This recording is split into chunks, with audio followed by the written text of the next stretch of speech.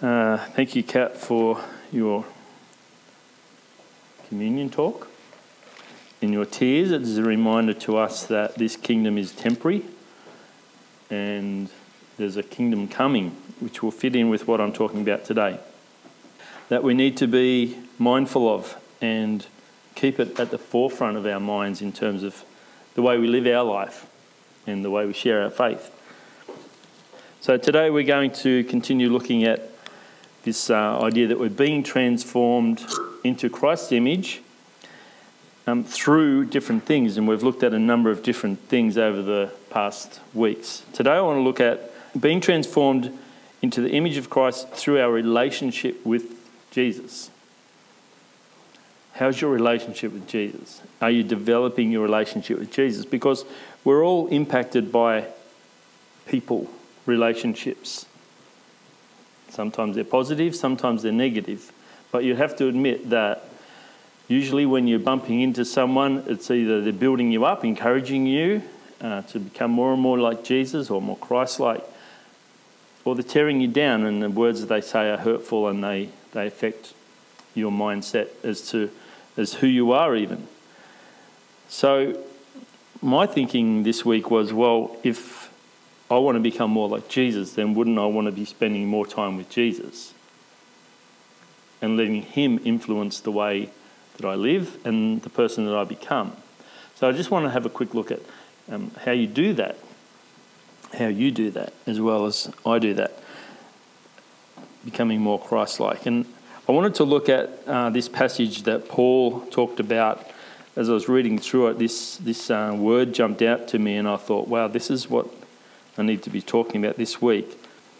Paul places an extreme value, was the word, the value that Paul places on his relationship with Jesus.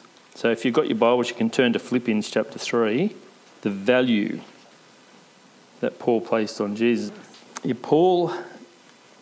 I love this passage. Paul is saying that he's not looking at the physical circumcision, that the Jews, he's not counting on works. He's counting on his relationship with Jesus and the fact that what Christ has done is really cut off our sinful nature. And then he goes on to talk about the fact that if anyone was to brag, that he could. And I don't think he's bragging. He's just saying, you're kidding yourself if you think you're good enough, because I've got all of these things and I'm not good enough. In terms of being a Pharisee and the tribe of Benjamin and the way that he lived his life. And he said, I once thought these things were valuable, but now I consider them worthless. Yes, everything is worthless compared to the infinite value of knowing Christ Jesus my Lord. For his sake I've discarded everything else, counting it all as garbage, so that I could gain Christ and become one with him.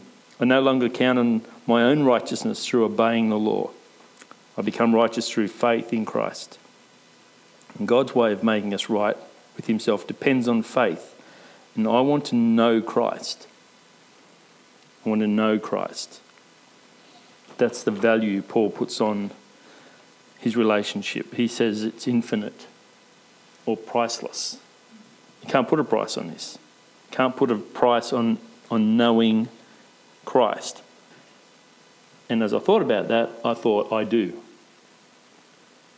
I put a value on knowing Christ. And I'm sure that you do as well in a way. In the terms of the choices that we make, we put a value on knowing Christ. Let me put it this way. How do you measure value? How do you measure something that's valuable? You can answer that question. Have a think about that. You've got something valuable. How do you know it's valuable?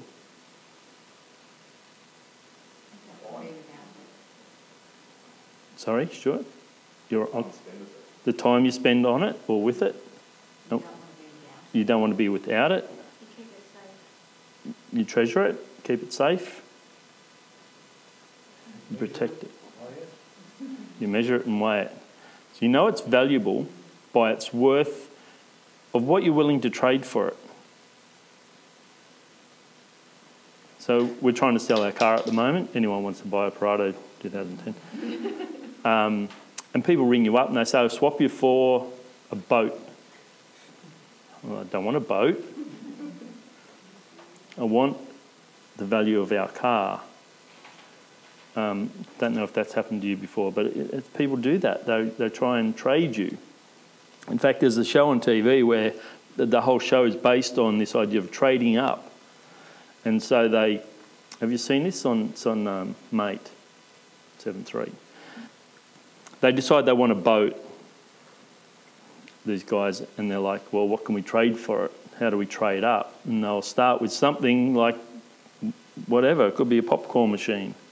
And they'll find someone on the trading post who will swap them for something else. And they'll keep on trading until they get something far more valuable. Each trade they get is more valuable until they work up to this point where they can trade. The one I watched the other day was a guy wanted an old vintage tractor. And so they end up trading till they got this vintage tractor, and then they traded the tractor for the boat. No money's exchanged. But they don't make the trade if what they want is not as valuable. So they're thinking about the value of something all the time. And so I thought about my value of knowing Christ and what it is that I trade.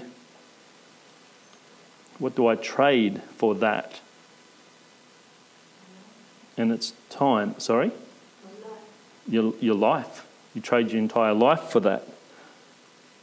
Sometimes we trade. I know for me, I might trade sleep for prayer. So my alarm goes off at 6. Bing, little ding goes off. Reminds me to pray. Ding, pray. I'll eventually get into a habit, hopefully, where that's the first thing I do. Because I found that if I don't do that first thing, then I jump in the shower and I have breakfast and in the car and then at work and it hasn't happened. I haven't spent time with Jesus, the most valuable thing, and gets pushed to the side because of a few more minutes sleep. You hit snooze or whatever it is. Or at night, you can stay up, you can have an extra glass of wine and watch a little bit more of the TV show, or knock off early and go and read. And spend an hour or so reading scripture and let that put you to sleep. Or wake you up, whatever passage you're reading. But what do you trade for your relationship with Jesus? Now, this morning you're all here, and it's a beautiful day outside, and so you've traded something to be here this morning. You've given something up to be here. Maybe it was a walk along the river in the park or with the dog or whatever it is, time with people. The people who aren't here, I'm not saying they're doing the wrong thing. They've worked out the value of what they need to do, and maybe they're spending time with family or something else, or they're taking time to rest. Like our mate Ben has taken his long service. He's over in WA, visiting family as well. But my point is, we're trading all the time. We trade time with Jesus for pleasure. The things of this world we trade. We don't do a fair swap with the kingdom of heaven. Or a lot of people struggle with the idea of work-relationship balance. And so they're trading hours at work for relationships. If you understand, we're constantly trading for something. And my question for you this morning is, what are you trading to spend time with Jesus, to develop your relationship with Jesus? Because if you want to develop relationships with people, then you have to trade something for that. You need to give something up in order to develop that relationship. And you work out whether that is worth it or not. So we are helping my mum and dad up at the farm, and there are things around our house that need to be done. And so you balance that. Go, okay, what's the priority this week? What has to be done? What I have to give up here to help there, or whatever it is. But this idea has really sort of captured me of what am I giving up in order to spend time with Jesus? Or am I thinking this thing, what I'm doing here, is more valuable? I hope that all makes sense. We're obviously not a church where we don't watch Pastor Prince, who's praise the Lord, amen, hallelujah, every second sentence. We just go, Did you watch that show, praise the Lord? So Paul says, verse 8, I consider everything worthless or of no value compared to the infinite value of knowing Christ Jesus my Lord. And last week I looked at this book of Daniel, and that's what I was going to say, my link. Some people give up fasting, they give up food. They give up food, or they fast in order to develop relationship with Jesus. I've not really spent a lot of time fasting, although I do occasionally. But what they're doing is they're denying themselves something which I would consider valuable, and they're trading it for something of greater value, the relationship with Jesus. And they don't see it as losing something but gaining something because it's more valuable, right? And so last week we looked at the book of Daniel, where Daniel was not prepared to defile himself with the king's food. And the king's food, mind you. The table would have been filled with all sorts of beautiful foods. Not bacon and eggs, not baked beans. And he said, no, I'm not going to defile myself by eating this food because I know that God wants me to live my life this way. And so he traded that for a relationship with God. And we all know that the results speak for themselves. That Daniel was used by God to demonstrate the power of the heavenly kingdom over an earthly kingdom. And he was elevated from a servant or a slave to be in charge of the entire kingdom. The value you put on your relationship has a consequence on an eternal kingdom. When we say no to the things of this world, God honours that. This is the kingdom that we're talking about, this upside down kingdom that we just sung about, where the humble are exalted and the exalted are humbled. Where those who live their life for this here and now lose it. Where those who give up their life where they serve and serve others receive the kingdom. The humble, Matthew 5:5, the humble will inherit the kingdom of God. Not the kingdom of God. The humble will inherit the whole earth. I never thought about this before until I was reading through Daniel. This is what Daniel says. He writes to all the believers, and he calls them the ones made holy, or the holy ones. So he's referring to us.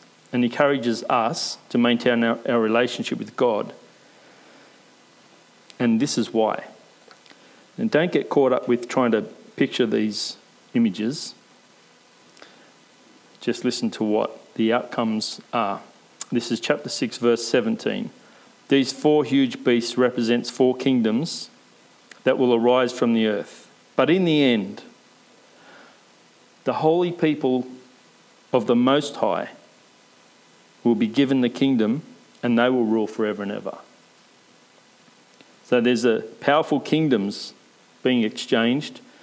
Assyria, Babylon, Persia, Greece, Rome, and the other 10 tribes, other 10 rulers, probably European rule, if you follow the flow of the way things have gone. And then this small rock smashes this whole idol, if you remember. And this little rock goes on to develop and rule the whole world. This kingdom of God is growing and growing and growing. And that's the kingdom we're a part of. And now I'm not sure of the timing of all of this, and it doesn't really matter. Whether you believe in the rapture, that we're taken and then come back, and then Jesus comes back with the church and establishes his kingdom. That's a detail we don't have to worry about. The main thing is that Jesus will come back and establish his kingdom on earth, and the holy people of the Most High God will be given the kingdom, and they will rule forever and ever. It doesn't just say it once. I'm reading from chapter 6, verse 21. Oh, yeah, I wrote 6, but it's actually chapter 7. There you go. Thank you. I forgot I had that up there. As I watched, this horn was waging war against God's holy people. You see, this rule won't come without a challenge or a sacrifice. The holy people will need to pay some sort of price. And as I watched, this horn was waging war against God's holy people and was defeating them until the Ancient One, the Most High, came and judged in favour of his holy people. And then the time arrived for the holy people to take over the kingdom. And then he said to me, the fourth beast is the fourth world power that will rule the earth. It will be different from all the others. It will devour the whole world, trampling and crushing everything in its path. Its 10 horns are 10 kings who will rule that empire. Then another king will arise, different from the other 10, who will subdue 3 of them. And he will defy the Most High and oppress the holy people of the Most High. And he will try and change their sacred festivals and laws. And they will be placed under his control for a time, times and half a time. But then the court will pass judgment, heavenly court, and all his powers will be taken away and completely destroyed. And then the sovereign power and the greatness of all the kingdoms under heaven will be given to the holy people of the Most High. His kingdom will last forever, and all rulers will serve and obey him. Who are these holy people? They are the ones made holy through faith in Christ, not their own deeds. That's us. We are these holy people who will be given kingdoms, or a kingdom to rule with Christ. Those who've traded the things of this earthly kingdom for the kingdom to come. We are the children of God, and I'm not sure of the verse, but we are receiving our inheritance. And you think about that. We're receiving an inheritance that will never perish or fade. 1 Peter, 2 Peter, chapter 1. Kept in heaven for you, who through faith are being guarded until this time of salvation. What's it going to say? That it's worth more than gold